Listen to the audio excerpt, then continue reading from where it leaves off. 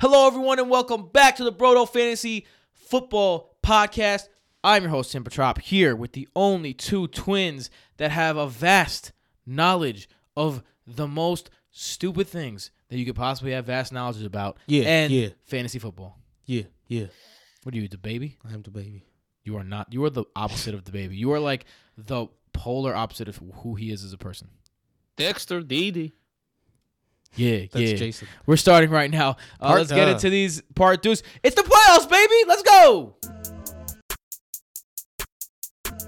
Welcome back to the Brodo Fantasy Football Podcast presented by BrodoFantasy.com. I'm your host, Tim Petrop, with my brothers, the only two twins that give you double that fantasy goodness, Michael and Jason Petrop.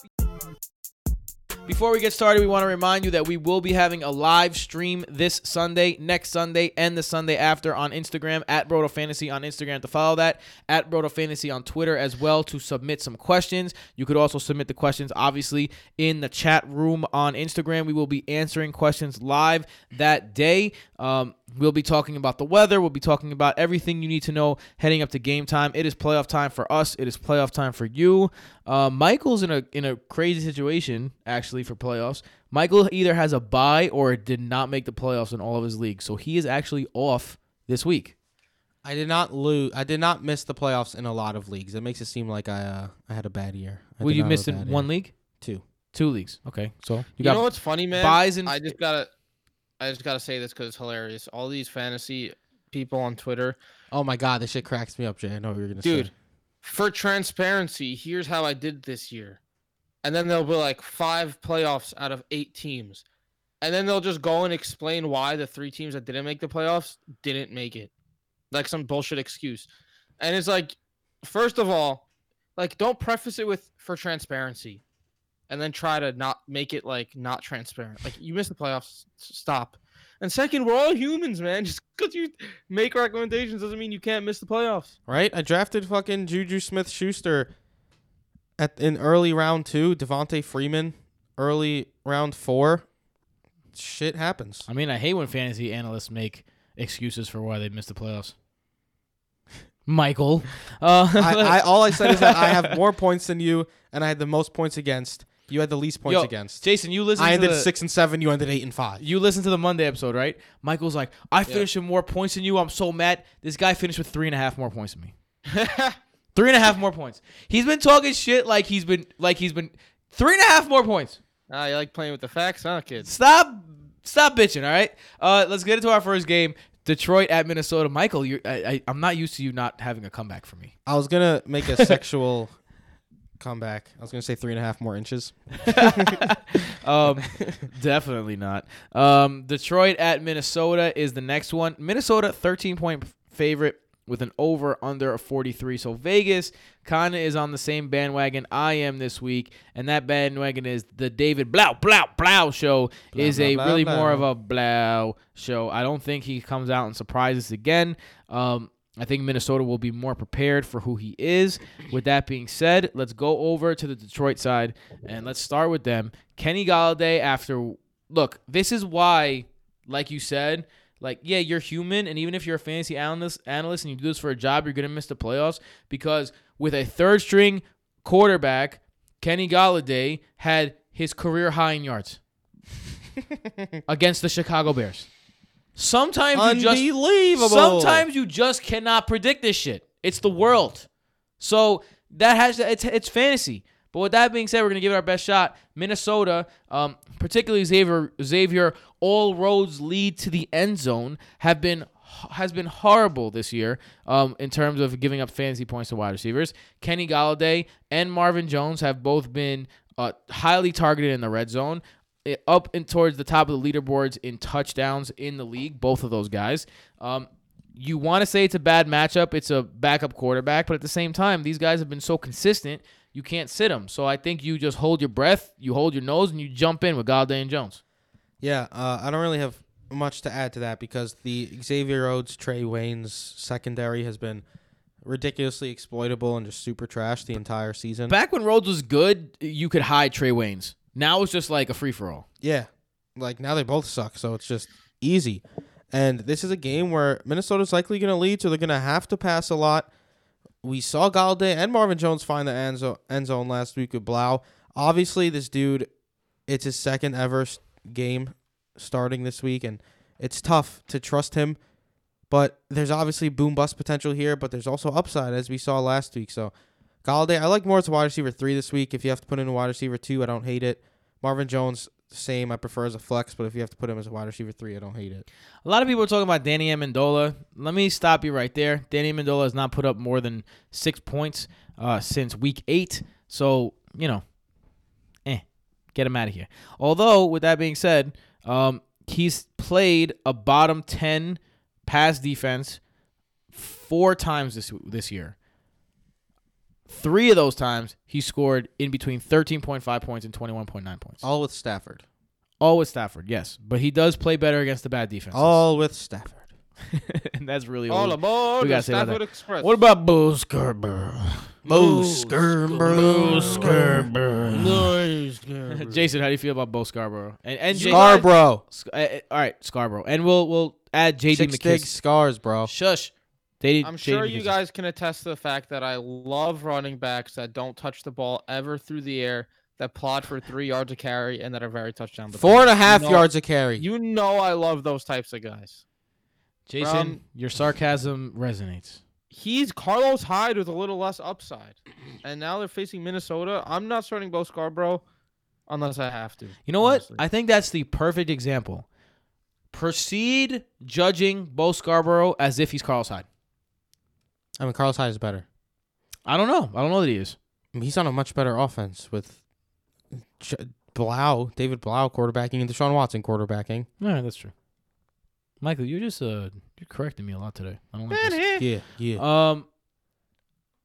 11 targets for you tweeted something. What did you tweet? One of you guys 11 targets for TJ Hawkinson. Oh, 11 targets he saw against Chicago. I mean, he's on IR now, so don't put him in your flex spot. I mean, in your tight end spot. To Jiminy 18 Cricket. yards to Jiminy Cricket Hawkinson. 18 yards on 11 targets is like a new form of bad. Any love for Logan Thomas? Let's move on, man. Logan Wolverine Thomas is what I'm going to call Let's him. move on, man. Logan. Let's move on, man. Let's go over to This the is blowing my mind, Minnesota side. Man, what is going on with Adam Thielen? This is 2 straight weeks where we're like, yeah, Thielen's definitely going to play, and then he does not show up. Man. Well, we never said Thielen's definitely going to play. It was questionable. Well, that's what they were saying. Luckily, they They didn't wait till Monday night. They halfway through Sunday they said it, so you probably had a replacement if you were an Adam Thielen owner. Look, right now I don't have him in my rankings. I don't want to deal with that. Once we get some more updates, I'll add him in my rankings. But if he does come back and play against Detroit, I mean, you got to play him. Yeah. Yes, it's risky, but the upside is tremendous. Same goes for Stephon Diggs. You got to play both these guys. Darius Slay has been good. Has been good in his career. He hasn't been as good this season. So I mean, you got to play both guys. I think that when it comes to Kyle Rudolph, who last week a lot of people depended on Kyle Rudolph, and he won some people some playoff spots on Monday night. He's been very good. Adam Thielen, when he plays though, takes away from Kyle Rudolph. If Adam Thielen plays, are you still going with Kyle Rudolph? Probably not, even though it's been such a glorious stretch for Rudolph. Glorious. I don't know who Rudolph is. Shut up. All right, so here's the big question about that. Let's go to Cousins first, though. Kirk Cousins has been on fire ever since everyone told him he sucks. Kirk Cousins acts like he's a really calm. You know everybody, my cousin. A calm, great dude. But, dude, Kirk Cousins is a fucking animal when he's put against the wall. Like, put him his back against the wall, tell him he sucks, and he balls out. And he's been balling out ever since everyone kind of rid him off. Shout out to Kirk Cousins for that. Detroit giving up the 9th most points to quarterbacks. Last week against Seattle, a pretty decent game. How you guys feeling about Kirk? And you get that, he was 0-8 Monday night now. He had a chance to come back in the 4th quarter, but he didn't, blah, blah, blah. They were down 17 in the 4th. This dude scored 2 touchdowns and actually gave them a shot to get back into the game. So and a fumble from his teammates, a drop pass. Like he's not his fault that they lost that game. Yeah. But I mean, this is a glorious matchup against Detroit. My only worry is that they take an early lead. But even so, with that being the case, he's still been playing well in recent weeks, basically all the way back to like week 3. So I'm happily firing up Kirk Cousins this week, especially if Dalvin Cook ends up missing the game, and I expect him to lean more heavily on the pass. Jason? How do you? I am weird to start Kirk Cousins because I think this is going to be Alexander Madison week if Dalvin Cook doesn't play. Dalvin Cook is the guy that we're going to be talking about because he injured that shoulder in college, injured it again. He says he's going to play.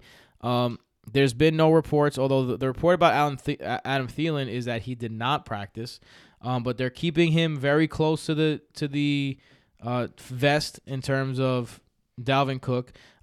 Limited in practice today. Who knows what that means? Limited means different things for different teams.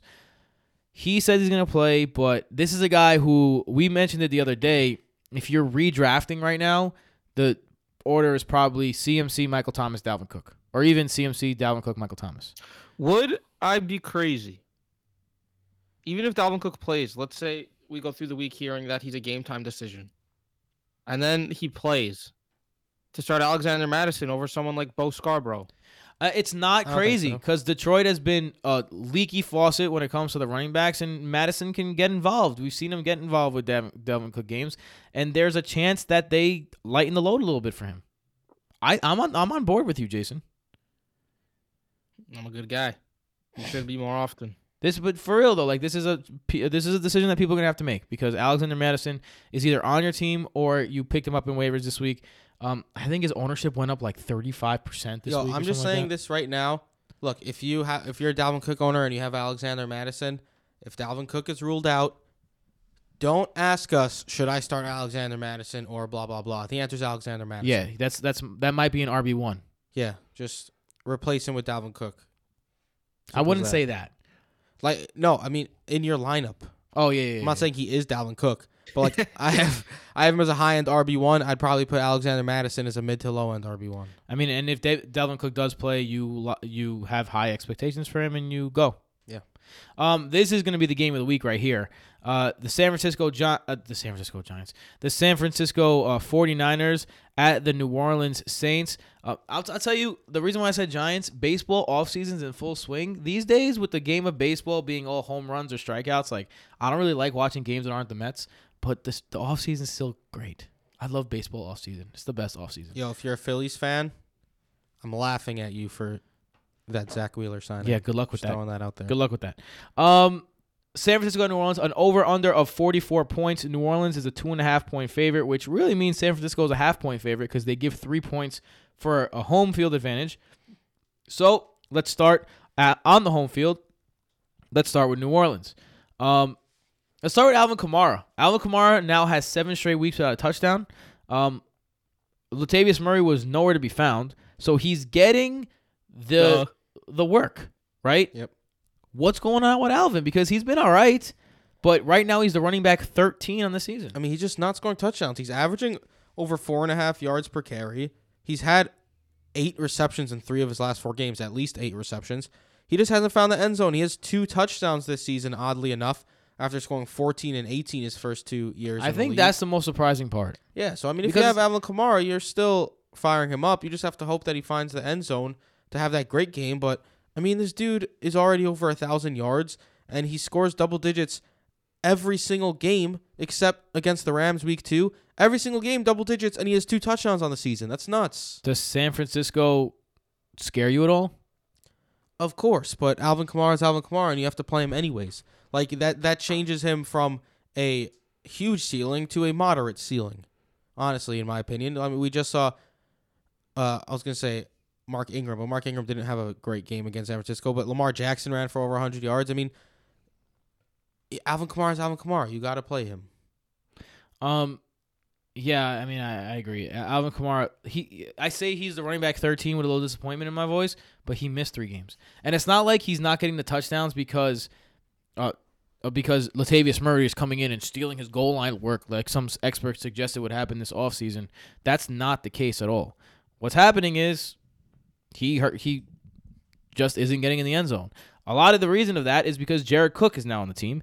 Jared Cook doing an excellent job, has been a tight end 1 easily for the past few weeks. Had an opportunity to have an even bigger game as a tight end 1. Dropped a couple of passes, dropped a touchdown last week. So with that being said, classic Jared Cook. Yeah, classic Jared Cook. With that being said, the San Francisco 49ers are the number 1 defense against the tight end this week. Jaquiski Tart and company. Yeah, why Jaquiski? Not I'm very Jaquiski. upset that it's not Jaquiski. I've always called him Jaquiski. Apparently it's Jaquiski. He's good now, so everyone knows his name now. Either way, You guys ready for this? Hold on, Michael. I got to cut you off do it. because it's time to do this again. Da-da-da. Tight ends that the 49ers have faced this season. Oh, here we go. Tampa Bay, fuck out of here with O.J. Howard. All right. Cincinnati, yikes. Pittsburgh, yikes. Cleveland, no Njoku, yikes. The Rams, all right, Gerald Everett is decent. Skins, no. Carolina, Greg Olsen is a shell of himself. Arizona, no. Seattle, decent tight end. Arizona, no. Green Bay, no. And then Baltimore, Mark Andrews. So they've played like 3 good And tight ends. Andrews had a good game. And Andrews did have a good game. And Andrews had a good game. Interesting. That's it. That's it. Bang. And it was last week. Bang, bang. Last week. But either way, Jared Cook, even if I was going to say Jaquiski Tart, even if San Francisco was that good against the tight end and Jason didn't just point out all the flaws in that argument, I'd still have him 9th. Like, I have him 9. I wouldn't move him because I'm not going to move him below guys like Dallas Goedert, Vance McDonald, Ryan Griffin. But I'm also not going to move him a bunch against the upper tier bunch of Kelsey, Kittle, Ertz, Andrews, Hooper, and then Waller, Doyle, and Henry. Let's talk about that. Now that Ebron is out, Jack Doyle's a stud. The last couple of weeks, we've been measuring him up against a bar of Evan Ingram. Let's say Evan Ingram comes back, Eli Manning back at quarterback for the Giants, like we'll talk about. Do you play Cook or Ingram this week? I'd stick with Cook. Jason? Cook. Let's go over to a guy you're definitely playing, Michael Thomas. Yep. Michael Thomas. Richard Sherman is not a guy who follows someone around. His career has been kind of marred by that situation, but he doesn't give a shit. Michael Thomas, you lock him up. I don't care who he's playing on defense. He's almost matchup proof. He had his first bad game last week, and he still had a pretty decent game. Yeah, enough. Come on. You start Michael Thomas, for crying out loud. What about Drew Brees against this number 1 ranked defense? No. Yeah, you can't. Even though it is home dome Drew Brees. Home dome. I'm still not doing it. The Niners, we've seen how good they are. Yeah. They're not even giving up 170 passing yards a game over their last 5 games. Insanity. Yeah. Let's go over to the other side then. What's going on with this backfield, man? Look, Matt Breida might be back. Tevin Coleman was cold and got the cold shoulder afterwards. Raheem Mostert, on the other hand, put up 140 rushing yards against one of the best rushing defenses in the league. Yep. This is a team that you can run on in New Orleans, unlike last year. So the question is, what do you do? If you're a Tevin Coleman owner, can you start him? If you picked up Raheem Mostert, can you start him? Like, what do you do? Honestly, there's so many question marks, especially in a Kyle Shanahan offense who just shares the load always. I think all 3 of them are high risk, high reward flex plays. Oof. I don't think you could put them in an RB1 or RB2 spot and be happy about it. Like, if you're starting them, they're in your flex and you're hoping that that's the one that takes advantage of their role that game. I got a question for you. James White or one of these running backs? Against KC, I'd probably stick with White. Miles Sanders or one of these running backs? I mean, Jordan Howard's probably out again. Is he? I mean, there's been no sign saying that he's going to return. But there's been no sign saying he's not. Well, obviously not if Jordan Howard's out. Jason? Obviously not if Jordan Howard's out. It's against the Miami. What about one of the? I mean the Giants? What about one of these guys or a Bo Scarborough, Alexander Madison type guy? These guys. I'd rather start Madison than Breida. What about Mostert? I'd go Mostert. Ooh, Jason wants some. He's a hot diggity dog with some mustard on it. Mm-hmm. George Kittle is the best tight end in football. That is clear. I don't disrespecting Travis Kelce out here. I don't know, man. George Kittle is really the total package. Travis Kelce is up there, but George Kittle is the total package, man. You see this shit on Twitter that Doug Gottlieb said Kittle's not a blocker, and now everyone's making fun of him because he's an idiot. And Doug Gottlieb idiot is thing to one say. of the biggest douchebags in the history of reporting. Yeah, talk about shit on a stick. I cannot That guy. stand Doug Gottlieb. That guy is a fucking douche. Doug. And I hope he sees me and is like, hey, you got a guy that called me a douche? I'm like, yes, douche. That's exactly what I'm going to say to him. Like, I really cannot stand that guy. He said so many dumb things and just has been a dick to so many people for no reason in this world. I just, no Doug Gottlieb. But that being said, New Orleans right in the middle of the pack in DVOA against the tight end, so nothing to be scared of if you're a Kittle owner. Let's go to the outside. It's actually the number one, again, because tight ends, it's very hard to predict.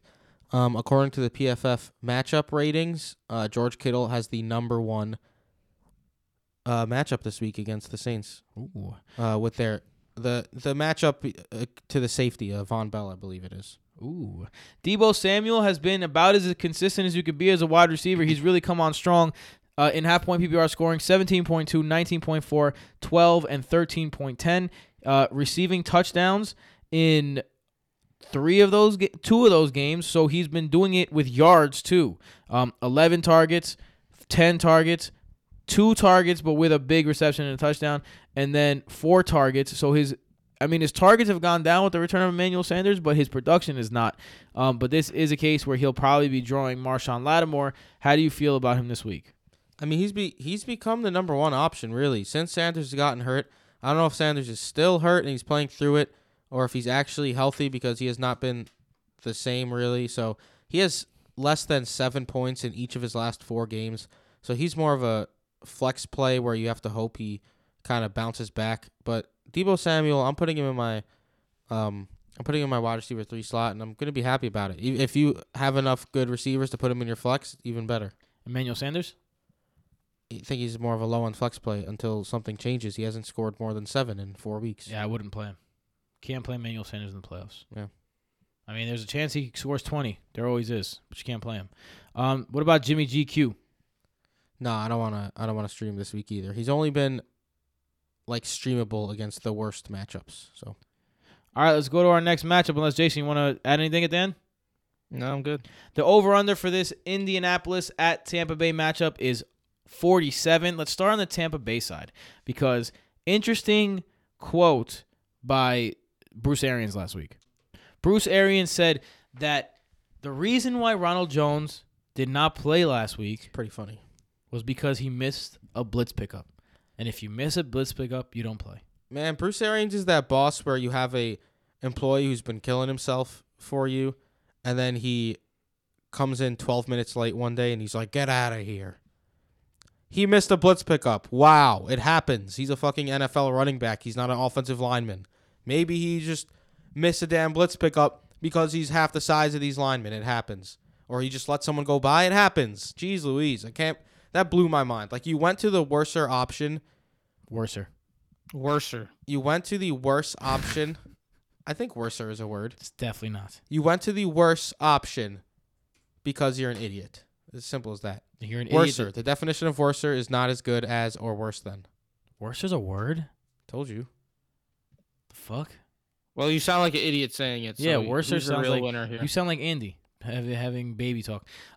You could look at it this 2 ways. Is this a good thing because that means Ronald Jones is the starter, or is this a bad thing because you never know what's going to happen? Jason, what do you think? Bad thing. So, are you playing either of these guys in the Absolutely playoffs? not. No, I'm not. There's no way you could do that. Or would you play one of these guys or one of the San Francisco running backs? San Fran. Really? Wow. I wouldn't. I don't know if I could play Matt Breida. So when we say one of the San Francisco running backs, we'll say Tevin Coleman or Raheem Mostert. No. Are you playing one of these guys or are you playing Alexander Madison if Dalvin Cook plays? I'd say One of these Barber, guys, Madison, Rojo. Barber over Barber Rojo. over Rojo. Yeah. Interesting. I got Rojo over Barber for sure. Either way, just don't play them, man. Dude, I you mean, some gotta people have to. see what happened most recently with this team, and most recently Barber was the back. we are going to have passes in this game, and it's going to be Godwin. It's going to be Evans. That's who it always is. That's who it will be. Is it a Godwin game or is it an Evans game?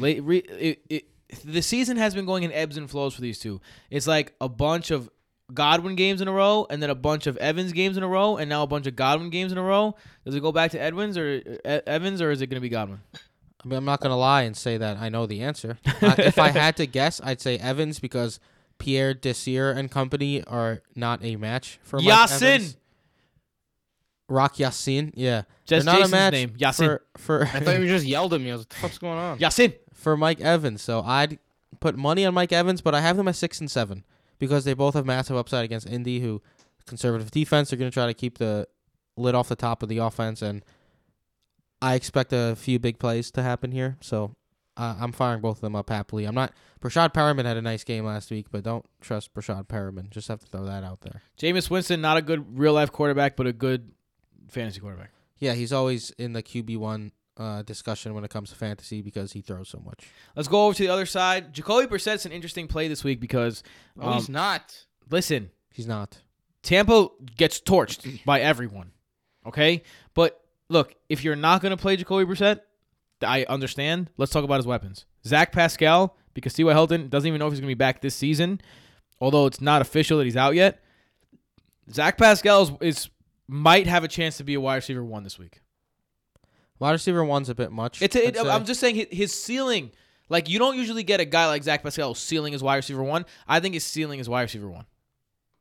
On the same note, I think Jack Doyle's ceiling is tight end 1. Yeah, Jack Doyle. Doyle's easier to side with. Yeah, but Pascal, I mean, in games without T.Y. Hilton, he's gone 5 for 76 and a touchdown, 7 for 109.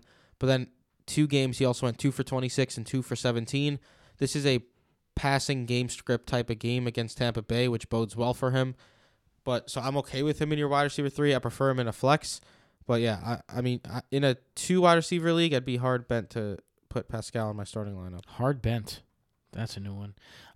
Look, you cannot ignore the fact though that Tampa Bay has been getting torched by wide receivers. They have given up 1, 2, 3, 4, 5, 6, 7, 8, 9, 10, 11, 12 games of 75 or more yards to wide receivers.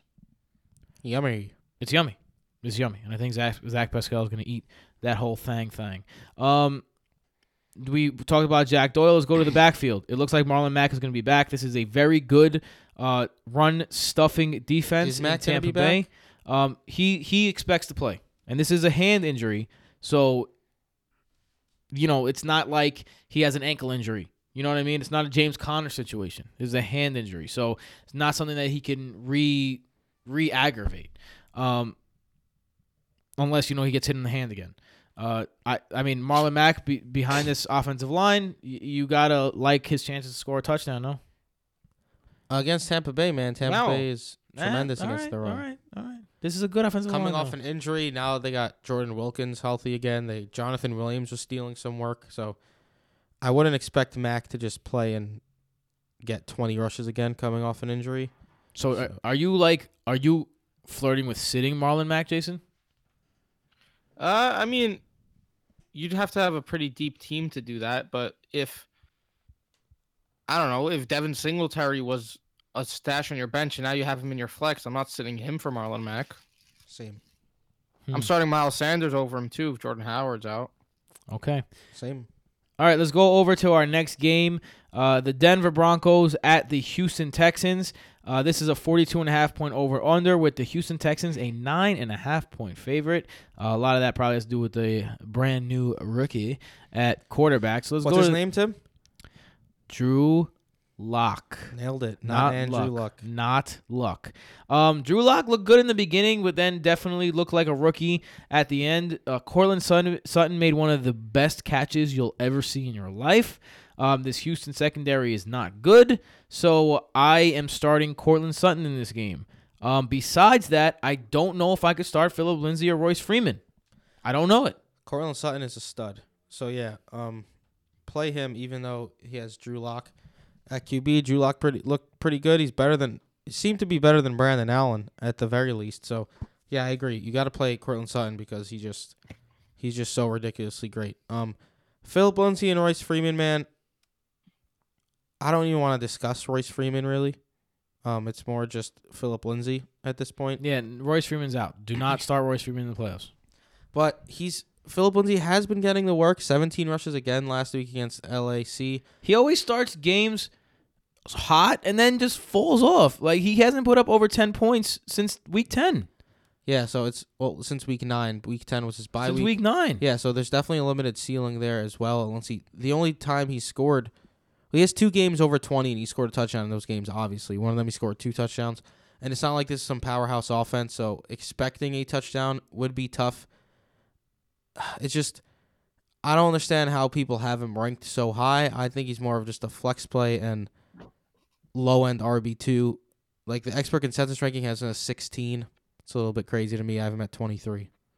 He gets he gets at Houston, at Kansas City, Detroit, both of them in the bottom 6 of fantasy. Well, top 6 of fantasy points allowed to the running back, which is really the bottom 6 if you're looking at it like that, because it's a negative top.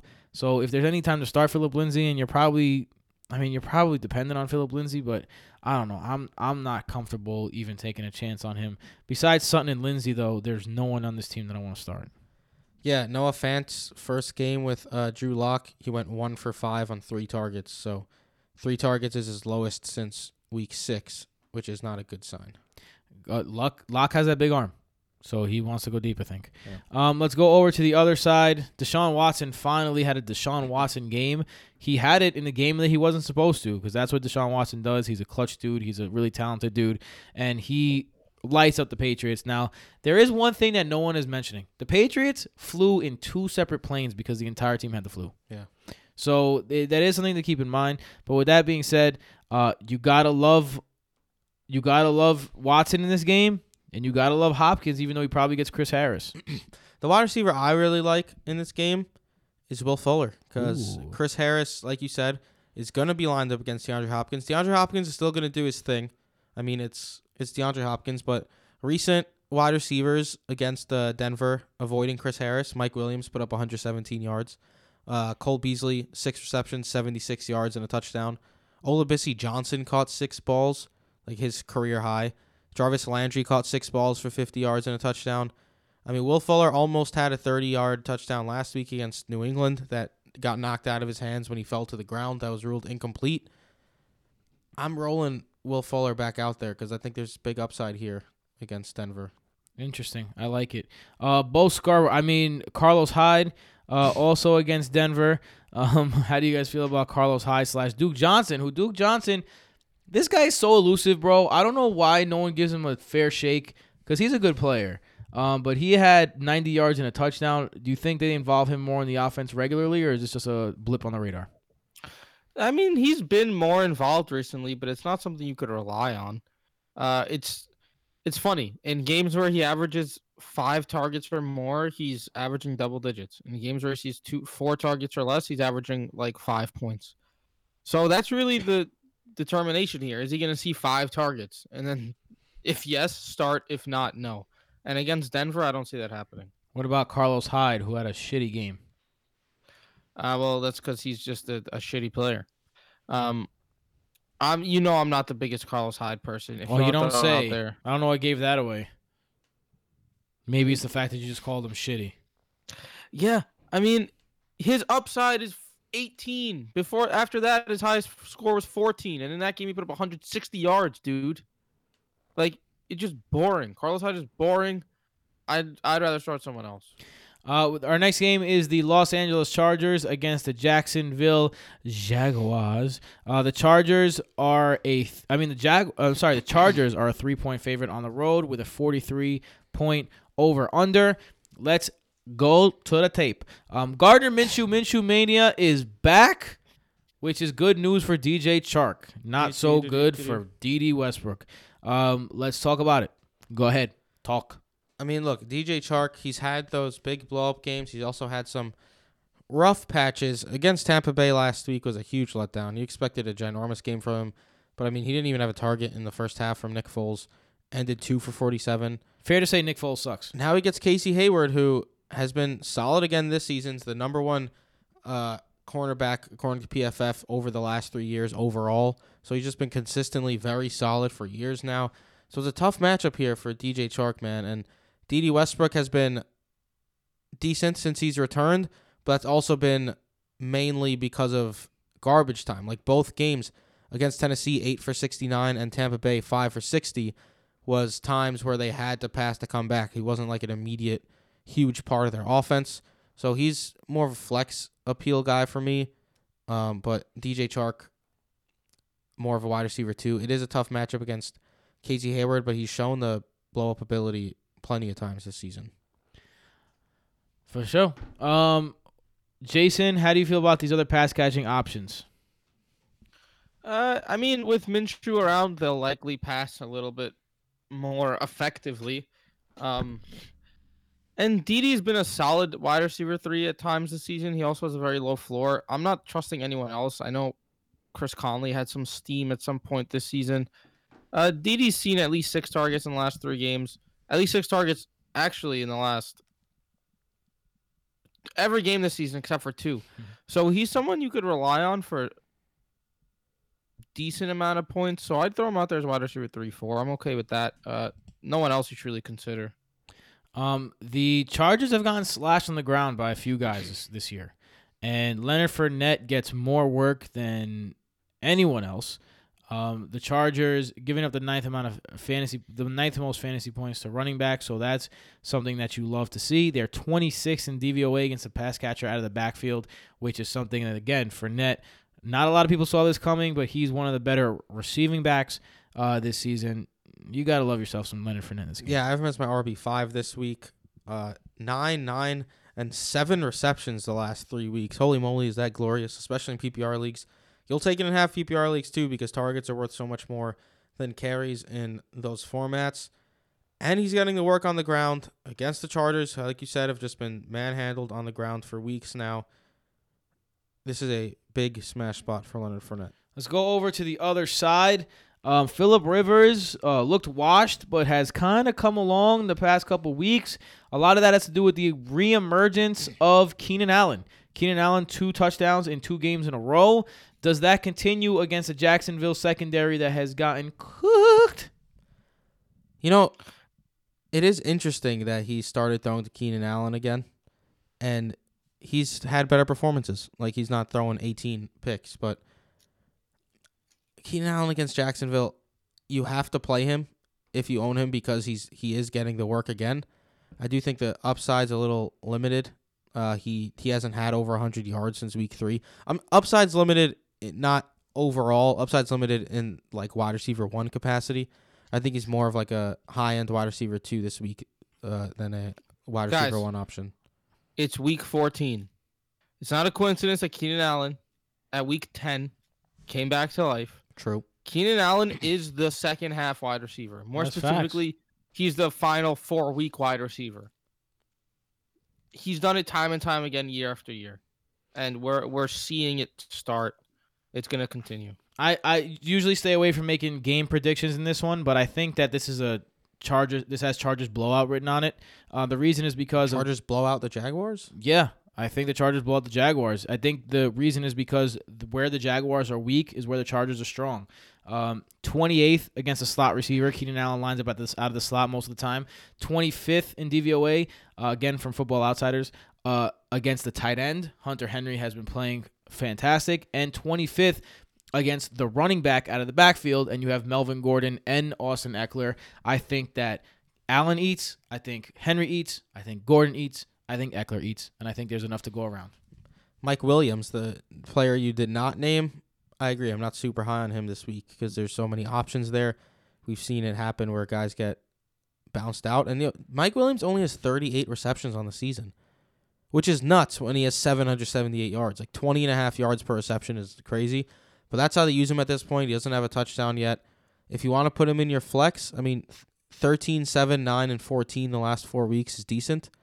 But I don't love him this week. Like you said, the other pass catchers on that team and even the running game is just in a better position, especially with Hunter Henry coming off a game where he went 2 receptions for 10 yards. I do expect him to bounce back. Jason?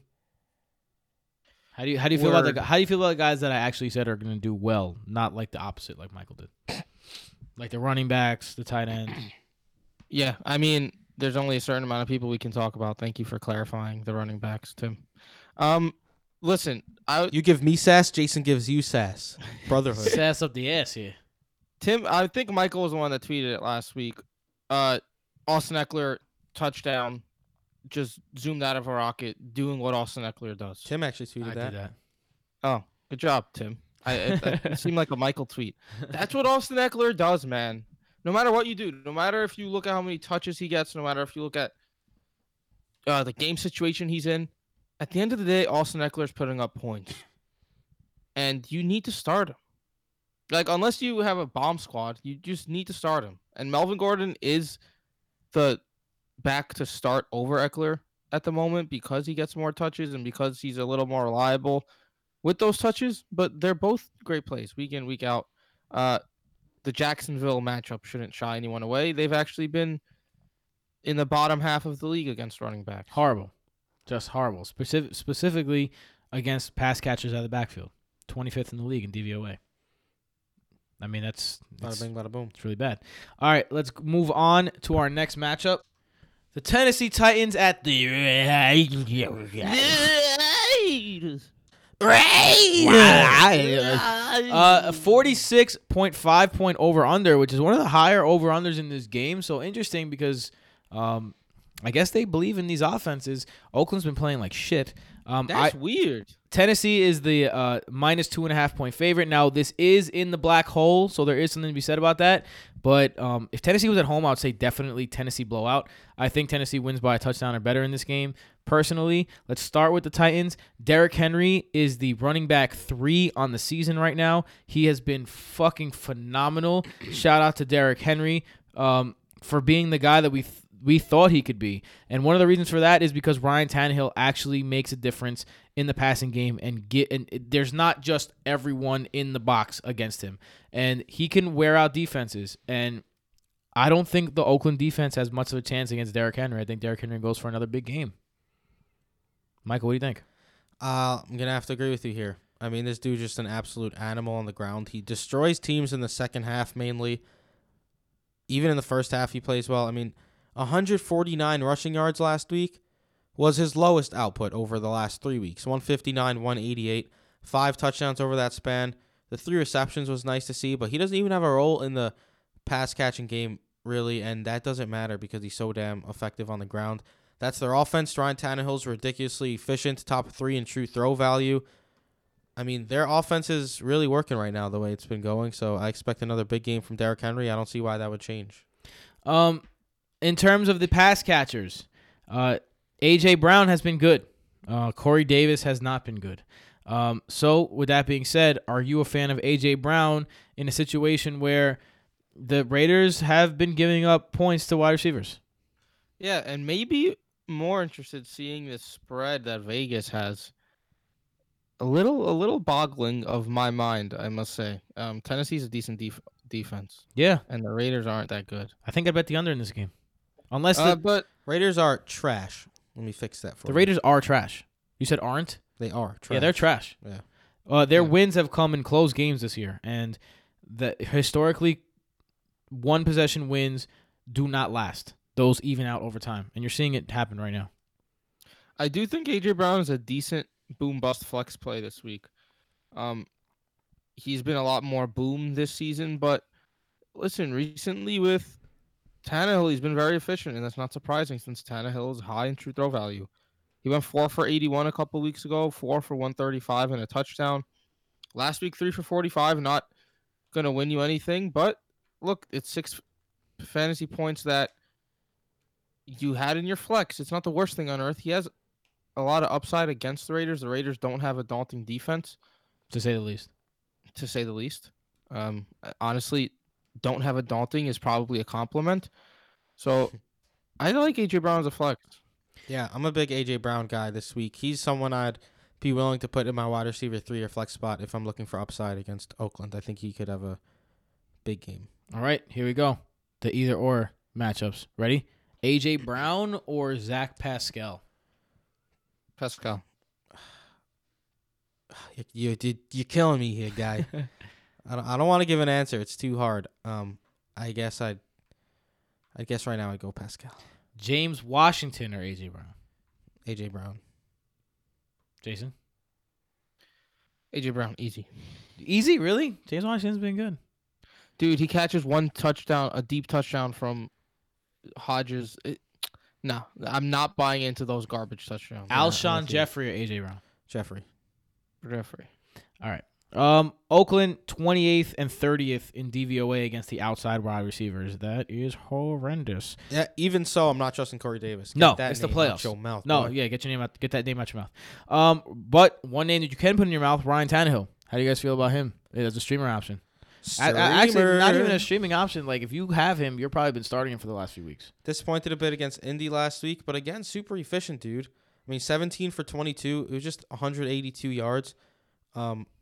Derrick Henry stole a touchdown from him, but I mean, he didn't put up big numbers fantasy-wise, but he was very solid again overall. Against Oakland, I expect him to have a better day. So, yeah, definitely a streaming option. I have a dart throw prediction. I think Derrick Henry scores a passing touchdown a receiving touchdown this week. That's certainly a dart throw. I think he has one all season. Yeah, I think he gets two, and this is the week that he does it. Anyone else want to talk about in this game? I don't think so. We got to talk about the Raiders now. Well, yeah, Timmy said on this team. Or you said no, team I or said game? game, but I meant team.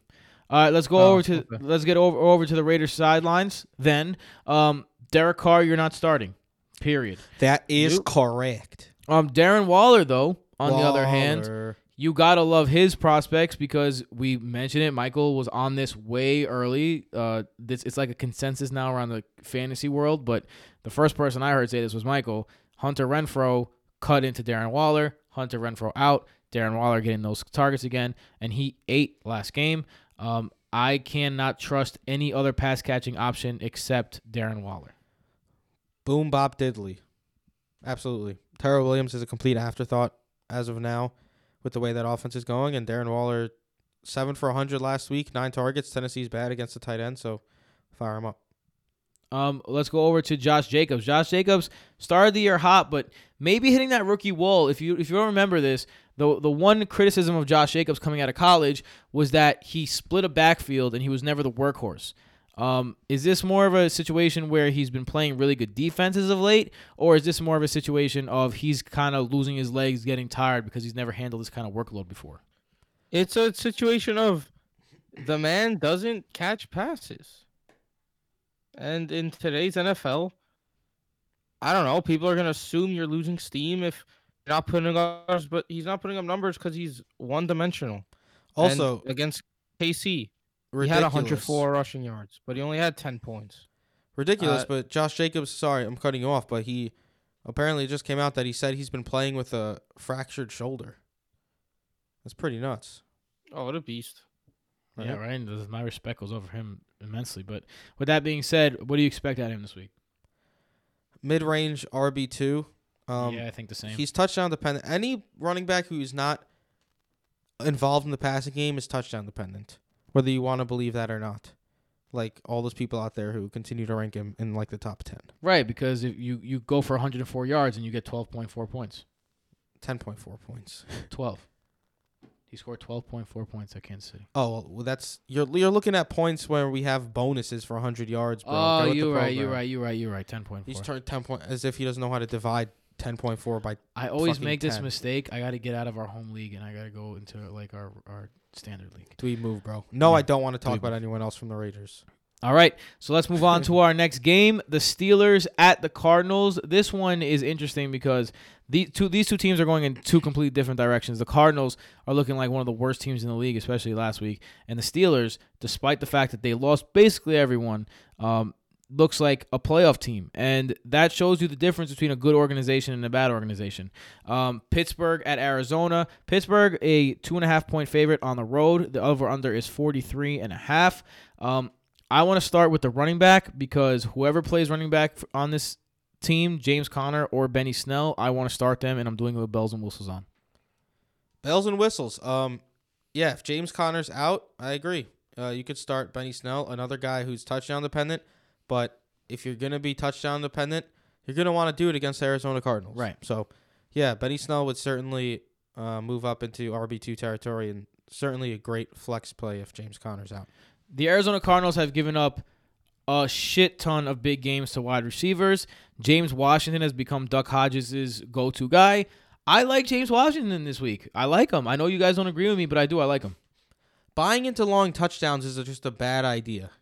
It's just a bad idea. This guy's not going to catch a 70-yard touchdown every game. But I'm not buying into long touchdowns. I'm buying into the fact that he is building a rapport with the current quarterback. The current quarterback likes throwing to him. I'm buying into the fact that he could do more this week. That 3 receptions is not going to be the norm. It's going to be more than that. That's what I think. Yeah, I mean, if James Washington is my favorite of the bunch, I'm okay with him as a flex option or even a wide receiver 3 if you have to put him there. But Juju might return. Deontay Johnson might return. Just going to muddy the waters even further. It's just I don't want a part of the passing attack. I'll tell you that much, even in the great matchup. The last time the Arizona Cardinals did not allow at least 80 yards to a wide receiver was against Seattle 1, 2, 3, 4, 5, 6, 7, 8 weeks ago. Sounds like it's due to happen again. That's why I like James Washington. No, I'm saying it's Washington. due for them to be shut down again. No, yeah. Washington. You a hater. What about we touched on this a little bit more before. Vance McDonald. Now Vance McDonald does not have a game of 40 yards this season. But with that being said, like Michael said, neither did Tyler Higbee until he came across the Arizona Cardinals and tight ends. You want to talk about a disgusting display of defense? Arizona versus the tight ends. Yeah. It's horrible. But Gerald Everett was also injured, and Tyler Higbee had a role, and it's a team that throws to their tight end. And look, I know I might be in the minority here, but I just cannot throw Vance McDonald out there. I can't do it. I can't win with him. Man, but they've given up some big games to tight ends, man. He is useless. He's not even used with Hodges under center. He has 4 targets in the last 2 games. Look, I don't want to use him either, but if you're streaming him, it's not the worst idea. They let O.J. Howard go for 47 and a touchdown. Yeah, it's that bad. They're the number 1. Talk about a guy with no role. Arizona defense is the number 1 tight end. Just that's the math. Can you like clarify that a little bit? The number 1 tight end this season is tight end that plays against Arizona, which is ridiculous. Yeah, that's a crazy thing. Anyone else who want to talk about on the Raiders? I mean, that on Pittsburgh that you're considering in a playoff game? Probably not. No. Yeah. Let's go to our next game: the Chiefs at the Patriots. In the we didn't discuss the Cardinals, guy. We didn't discuss the Cardinals at all. We did not. Oh, I'm in too much of a rush. Let's go over to the Cardinals. Kyler Murray. Did not look Finally very good. had a bad game. Yeah, did not look very good, and he's playing a Pittsburgh defense that has the number 1 rated pass rush on PFF. That's been their staple. Bud Dupree, Vernon Hargrave, Casey Hayward, and T.J. Watt have been redonkulous. Mika Fitzpatrick, by the way, probably if you really want to look at it, like not stats wise, but difference on the field wise. I think he's the player of the year on the defensive side. But with that being said, Kyler Murray and his weapons, Christian Kirk, Larry Fitzgerald, really that's it. And I'm not playing any of them with confidence this week. Yeah, I just want to say I hate all the quarterbacks this week. I'm not going to lie. Like making my QB rankings, I was like, I don't like any of this. And I ended up with Kyler Murray at 11 just because he has the potential to score on the ground and to run for 50 to 60 yards. But I'm not interested in Kenyon Drake. I'm not interested in David Johnson. As a flex play, Kenyon Drake, sure. Christian Kirk, even in tough matchups, he has tough games. And in good matchups, he plays well.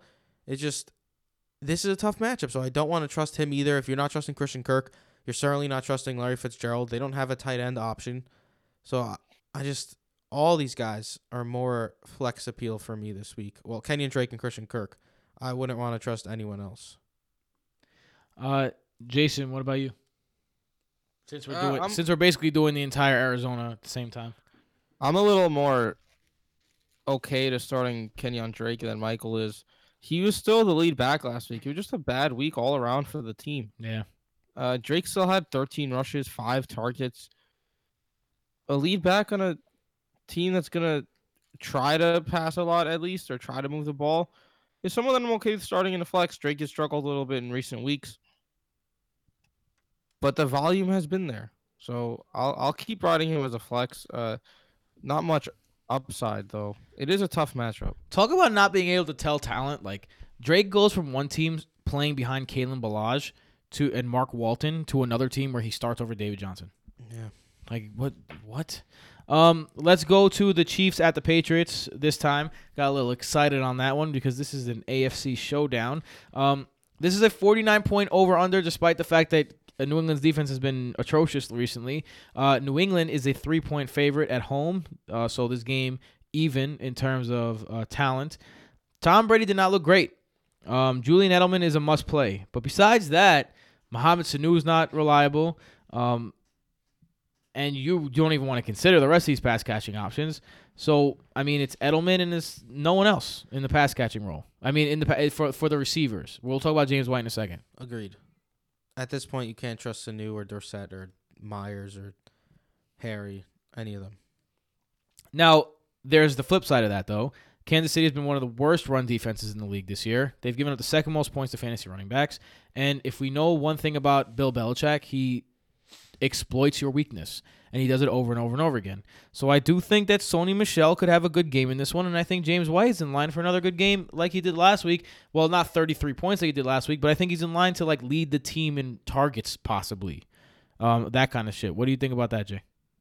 I like the point you made on the Monday pod that Tom Brady just seems to be – there's not a lot of pizzazz in that offense right now, and Brady seems to be not too trustworthy in his receivers. And I don't think it's a coincidence that we saw him getting fed up with them at the same time that we saw James White getting a lot of work. Facts. Yeah, I'm not one to like recency bias is a thing that affects a lot of people. So I'm not one to take outlier games and really believe in it. But we've seen James White do these things in the past, and like you guys said, it just happened when they needed a pass catcher to come out, and James White ended up becoming that entire offense in the third and fourth quarter. So as much as I don't want to buy into a one-game thing in the entire season, I'm kind of buying into it. So I think they're both RB2 options. Sony Michel, this is as good a time as ever for him to find the end zone again because KC has been so dreadful on the ground.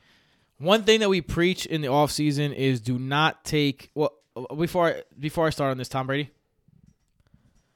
No. I mean, I'm he not put up playing 25 last week. in garbage time. The only way They're going to hand the ball off to Sony Michel 20 times. The only way he'll really be useful is if KC takes a big lead. I think Sony Michel touches the ball 20 times this game. I really do. And then James White touches it another 10. Possibly. I wouldn't be super shocked. One thing that we preach in the offseason is that quarterbacks should not be drafted early, and here's why. Since the first 3 weeks where Patrick Mahomes looked like he was going to be the MVP again, he's put up more than 20 fantasy points one time since week 4. Crazy. That's one time. If you have Patrick Mahomes, you have to play him. But it's Patrick Mahomes against the best defense in the league that takes away your running, that takes away your best attack, and that has a 31-year-old running back and a 6th-round rookie behind them. So I'm not that excited about playing Pat Mahomes. But is there a situation where you could pivot? Like, would you rather play Darnold against Miami? No. Would you rather play Tannehill? No. I'm just sticking with Pat Mahomes, man. You got to. Like we said earlier in the first episode, this is the time of year you got to ride your studs. Yeah, and he's also been a little less fortunate with touchdown passes this season. Like, he threw over 50 touchdowns last season. 50 to be exact. He only has 20 through 10 games this season. Like, they're scoring more rushing touchdowns. He's not throwing as many touchdowns through the air. He only has 1 4-touchdown game this year, which is different from last season. So, I mean, all he has to do is throw a few touchdowns. I'm rolling with him, man. New England just got exploited by Deshaun Watson. I know their defense has been great, but it just hasn't been – they've played bad teams, dude. And then they got exploited by Deshaun Watson last week. So I wouldn't be shocked if Patrick Mahomes has a good game. I'm rolling with him. Just putting it out there, a lot of those guys were sick last week. A lot of them had the flu. Probably gone by now. Tyreek Hill, Travis Kelce, These are the two guys you want to play in terms of the passing game. You know Bill Belichick, like I said, likes to take away your go-to thing. So with that being said, does he take away Tyreek Hill? Does he take away Travis Kelce? Tyreek Hill versus Stephon Gilmore is something that I'm very much looking forward to. Travis Kelce against a New England defense that is 7th in DVOA against the tight end.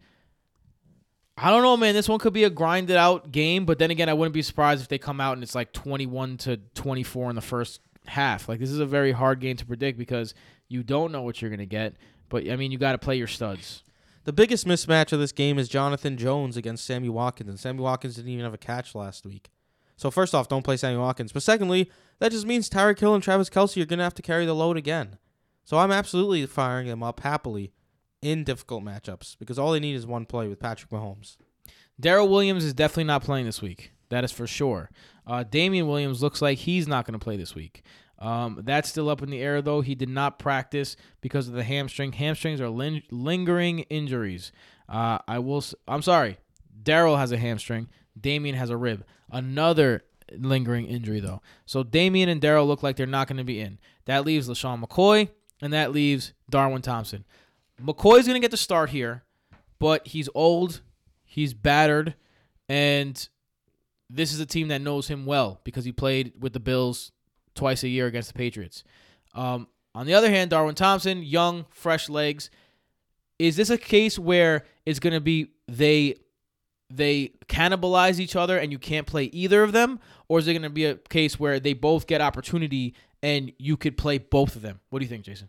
I'm going to side with the cannibal a little bit. Really? Just because I think that there's not too much cannibaling to go around. I'm assuming the adverb, the verb is cannibalizing. Cannibalization. Not a lot of Spencer Ware, by cannibalizing. the way, the return to Kansas City. So if he gets in there, he'll Return probably of the be Mac. good too because he's only good when he's in Chiefs uniform. Look, right now the Chiefs are down to a old guy who's past his prime, a rookie scat back, Who and was drafted a in the guy off 6th the round. street, Yeah. and a guy off the street, and they're playing the Patriots. So there's upside, but there's a shitload of downside. And if I'm being honest, it might just be better to not start a Chiefs running back. Ooh. I like Shady personally. I can't disagree with Jason here, man. I think they're both flex plays. Shady a little higher than Darwin Thompson, but I think if they're going to do damage against New England, it's going to be through the air. Interesting, which not a lot of teams have done against New England. This one could Deshaun be a Watson close. did. True. This one could be a close matchup. I think it's going to be somewhere in the 20s for both teams. Sunday night. Sunday Night How did Football they not- on MSG. How did they not flex the Pats? The Chiefs at the Pats. Yeah, it's a little lame. What? They got the Giants and Eagles? Monday night. I was man, literally terrible. just thinking.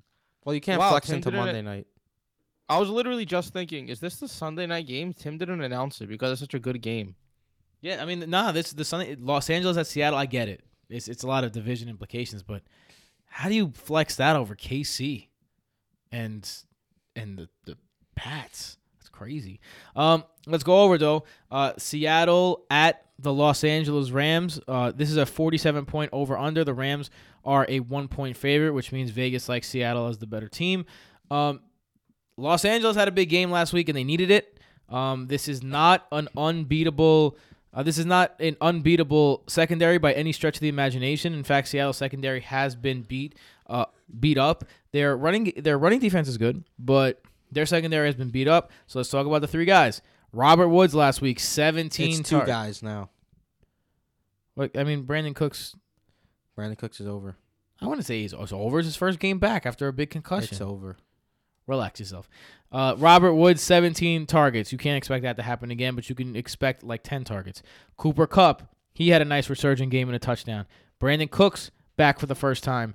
How do we feel about these three receivers who last year were just like, yep, start them in any situation? Jared Goff threw for 395 yards last time he played Seattle, so earlier this year. So he did have success against them last time.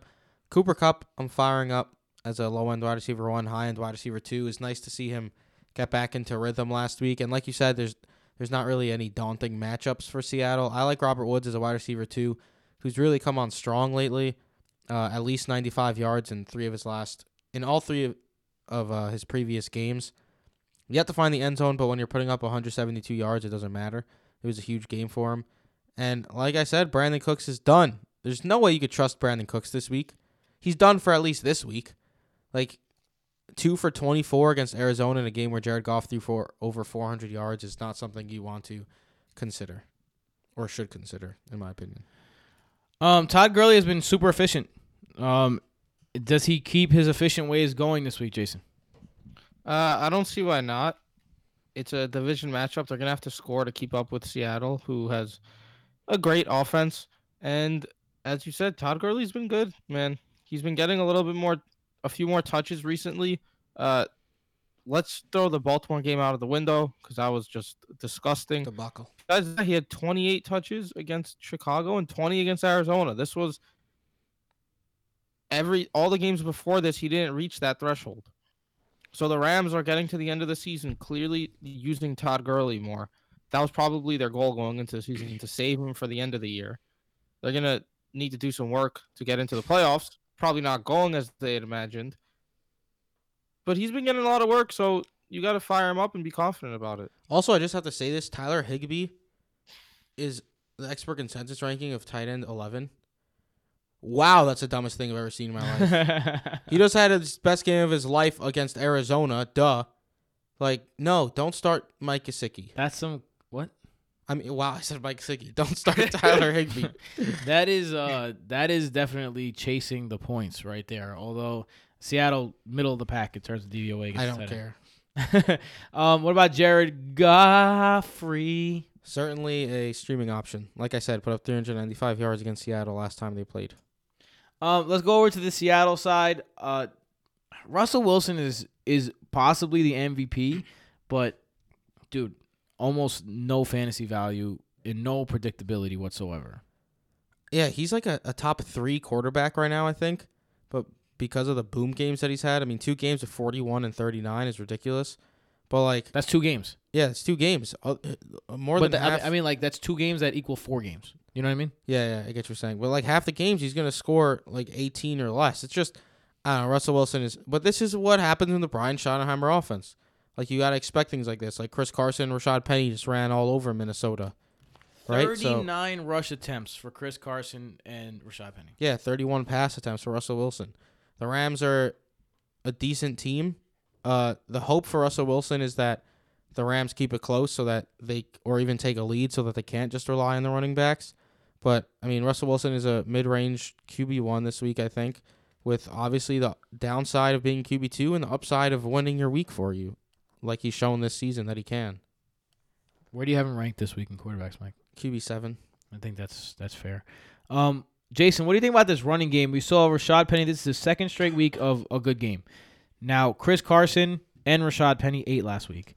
This is a Los Angeles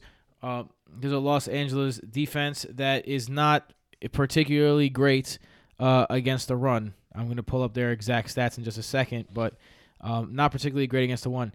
Do you think that this is a situation where both of these guys can be played? I guess. I'm not banking on Penny. I think nothing has really changed, man. People just think that if Chris Carson fumbles, things are going to change. That's just not how it goes. The Seahawks are committed to Chris Carson, and they just ran the ball a lot against Minnesota. Chris Carson had 24 touches last week. At the same time, Rashad Penny, 15 carries. Don't care. And in the air, 5 targets. Chris Carson got 23 carries, 5 total touches. I don't care. But you're listening. You're not listening. But I don't care.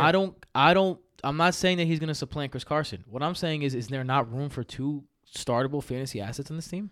There's room for Chris Carson and then the other guy if needed.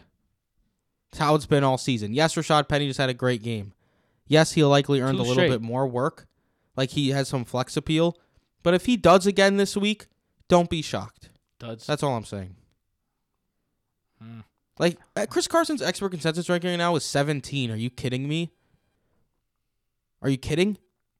Chris Carson is better than that. And even after that terrible game against Philly, he just got right back to doing what he does. Ran for over 100 yards and a touchdown. Guys, I lost the game last week because DK Metcalf caught a pass and then had a completely meaningless 14 yards. On like a 3rd and 20. On a 3rd and 20. That was the worst thing I've ever seen. And then Michael, I watched on Roku. Shout out to Roku, who I bought stock in Roku when they were at $18. Now they're up to $150. Damn. I wish I Damn. bought more. Good shit, Tim. I wish I bought more stock. Honestly, I didn't buy that much. I only bought 15 shares because I don't have that much money. But fine. DK Metcalf, Michael went damn in the group chat before I even saw the pass, and I'm like, no. Jason was Tim, like, dude, Tim is delayed. I was like, oh, damn. My bad. that's what I was gonna say. I'm about that Roku life too now, so Yeah, I man. feel the struggle. So I mean, DK Metcalf had himself an alright game. I want to talk about Tyler Lockett, man. Tyler Lockett, look, he had the flu. After the game, they asked him what he thought about his zero catch performance. He's just like, I just want to go home. That's it. That's what he said. I just want to go home. Pete Carroll said he was super sick. So Tyler Lockett has not been good. Is this a game where he can break out of that funk against, of course, I mean, nickel Roby Coleman? there's always a game he could break out of his funk. It's Tyler Lockett and Russell Wilson. One of the most efficient combos ever in history. Yeah. I mean, so are you definitely so? Someone asked me again, Tyler Lockett or Allen Robinson? I'd stick with Lockett this week with A-Rob going up against Byron Jones. What about you, Jay? Yeah, I mean it's tough, but I'd probably go Lockett. Tyler Lockett or Hollywood Brown? Lockett. What kind of Lockett. dumbass question was that? Tyler Lockett or Julian Edelman? Julian Edelman. Edelman. Tyler Lockett or Cortland Sutton? Lockett. Sutton. Tyler Lockett or DJ Moore? More. So you guys aren't as high as Tyler Lockett. That's a lot of other guys you mentioned there. DK Metcalf. Stutes at Hollywood Brown. What? You know, man, I'm doing this off the top of my head. Give me some slack. All right. And then I had a really good one right after that. So suck it. DK Metcalf. How do you feel about him this week? Probably going up against Jalen Ramsey. He's been decent. He has been for good. weeks now. He's been I good. mean, at least 70 yards in 3 of his last 4 games, kind of in line with the Tyler Lockett fall from grace. But he hasn't found the end zone in any of those games. But going up against the Rams, it's a game that's expected to be a little high scoring. So you got to expect DK Metcalf to get the targets. I mean, 7, 6, 10, 9 have been his targets the last 4 weeks. So you got to love seeing that too. Josh Gordon doesn't really have a role in the offense. Neither does David Moore. So, I mean, you got to fire up DK Metcalf as a wide receiver 3 because of the upside that he has with Russell Wilson throwing. Anyone else you guys want to talk about in this game? Let's talk about Jacob Hollister, actually. Jacob Hollister, he hasn't put up the numbers, but he's been targeted. So, I mean, if you're streaming tight ends, I'm a fan of streaming Hollister on Sunday night. Yeah, he was clearly a big part of that offense. I mean, anyone who saw that, watched the game, clearly saw that. 8 targets, 6 receptions, 44 yards. Wilson looked his way a bunch. On 31 attempts, 8 targets is a lot. It's over 25% of the targets. So he didn't find the end zone again, which sucks, but he's certainly an option again this week. Yeah, for sure. Any questions? Nay. All right, let's go to our next. I just went teacher. Yeah, on right. you guys. Any questions? That's how I end every single little mini lecture that I do. Any questions? Giants at the Eagles is the last game. I'm gonna tell you what. I'm gonna start with the Eagles because I want to give you guys a little theory that I know the Twins aren't gonna agree with, but I want to put it out there anyway. Tell me more. The Giants are 29th in DVOA against the slot receiver. Nelson Aguilar saw 6 targets last week. I'm not saying start Nelson Aguilar for sure, but this is what I am saying. Let's say you have Miles Sanders, and Jordan Howard is looking like he's on pace to be a game-time decision. This is a Monday night game, so it's not as if Miles Sanders could be – you could have someone – like you're not going to have Saquon Barkley, or you're probably not going to own Jordan Howard to handcuff him. Pick up Nelson Aguilar. He's probably available in your league, and if you're going to ride with Miles Sanders and Jordan Howard ends up being the guy, pivot to Nelson Aguilar. I prefer Miles Sanders even if Jordan Howard returns. I don't know how that's possible. I Aguilar agree. is 4th in the pecking order behind Jeffrey Ertz and Goddard at this point. I'm not going to trust Nelson Aguilar, the most unclutch player in NFL history. Just not going to do it.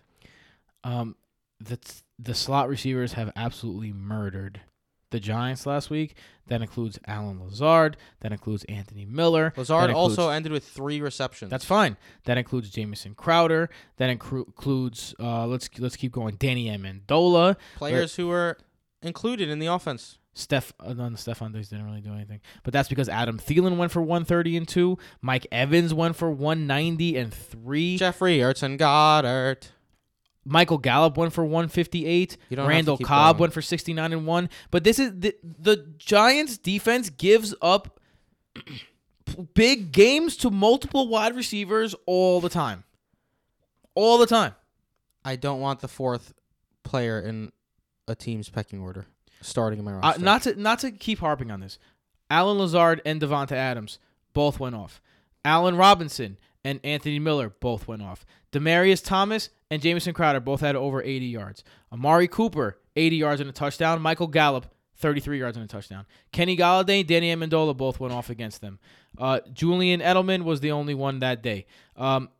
Let's keep going. Let's keep it rolling. 190 and 3 from Mike Evans, like I said. Cole Beasley and John Brown went for over 72 yards each. Michael Gallup, Amari Cooper. Come on, man. All of this for Nelson Aguilar? Jeez Louise. Yes, because this is the type of shit you need to win championships. Like you. All right, start Nelson Aguilar, and when he gets you 2.7, don't cry to me. I'm not saying start Nelson Aguilar. I'm saying he's a good pivot. I completely disagree. If you trust Nelson Aguilar, you're doing it wrong. I will make a bet with you. What? That he scores what? Over 8 fantasy points. Absolutely. He's not scoring 8. Jason, you want in on this? Yeah, sure. He's useless when other people on the team are healthy. Exactly. You should know this by now. Alshon Jeffrey, though, start him. Yes. Zach Ertz, start him. Yes. And be happy about it. Even Goddard's a good play this week. Goddard, good play. Carson Wentz, a good play. Miles Sanders, if Jordan Howard doesn't play, great play. If he does play, Michael says you start him anyway. I wouldn't. Jordan Howard, if he plays, great play. It depends on your options, but I still think he has flex appeal if Jordan Howard returns. Anyone else want to talk about in this offense? I mean, it's pretty simple. The Giants' defense sucks, and the Eagles are going to score points on them. On the other hand, Eli Manning's back. Carson Wentz is a tremendous play. Tremendous. What do you have him as a wide receiver? Let me guess. Quarterback 4? QB 2. 2. I'm all over him this week. Damn. Because, look, he had that terrible stretch of games. He got Alshon Jeffrey back and became Carson Wentz again. I know it was against Miami, but the only passing defense equal to Miami, basically, is the New York Giants. So, fire up Carson Wentz. All right. Shepard is back. Should play Shepard because Eli Manning likes throwing to a slot receiver. I think Darius Slayton is not a play in this game, even though he's been hot, because you don't know what it's going to be like with Eli Manning throwing on the ball. I think out of the wide receivers, Sterling Shepard's the only guy that I'm playing. I think the best news for Eli Manning is that Saquon Barkley's back. The best move for Saquon Barkley is that Eli Manning is back, because Manning likes to throw to Saquon Barkley out of the backfield. He's more of a dink and dunk kind of guy. Saquon Barkley can benefit from that. And, I think Barkley benefits from Eli Manning coming back. Another thing, dude, because I completely agree. Saquon Barkley definitely gets a boost with Eli Manning back. Last year, Saquon Barkley was a completely different running back with Eli Manning at the helm. The first 2 weeks, Saquon Barkley was a completely different running back with Eli Manning at the helm. It's not because Eli Manning's a better quarterback than Daniel Jones. It's because Eli Manning is a, 15-year vet at this point, 12-year vet, something of that sort.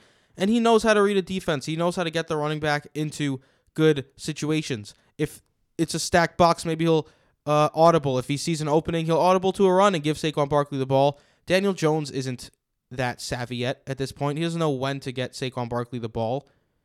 And Eli Manning does. So I absolutely expect Saquon Barkley to have a better game this week against Philly. Do you agree, Jason? And also about Sterling Shepard? I agree a little less about Shepard. Talk about I don't know. I mean, the pass catchers offer upside. It is the Eagles they're playing, and as I said last week, I don't care if they've been decent recently. They suck. And, Darius Slayton I can't trust. If Golden Tate comes back, him and Shepard basically play the same position. If Evan Ingram comes back, that's another mouth to feed. And we're talking about Eli Manning coming back. It's not Aaron Rodgers. Yeah. So there's a lot to go around. I'd keep an eye out on the injury report, see if Tate plays, see if Ingram plays. I think that has a lot to do if you trust Shepard or not. I think they have some flex appeal, mainly. Shepard, you could put in your wide receiver 3. I prefer him in the flex. And Slayton, man, if Tate is out, Slayton is someone I consider in my flex.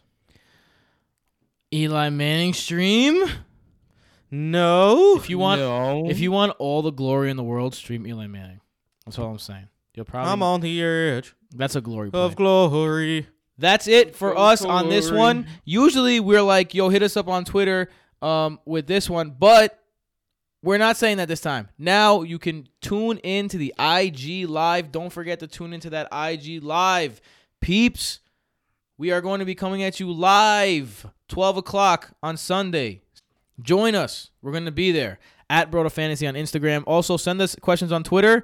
Michael's going to be a busy little bee that day because he's going to be answering all the questions on Twitter and on Instagram. Overload. So we're going to have a lot of that going on. So, yeah, holla at your boy. Jason, our favorite time of the week, the Thrive 5.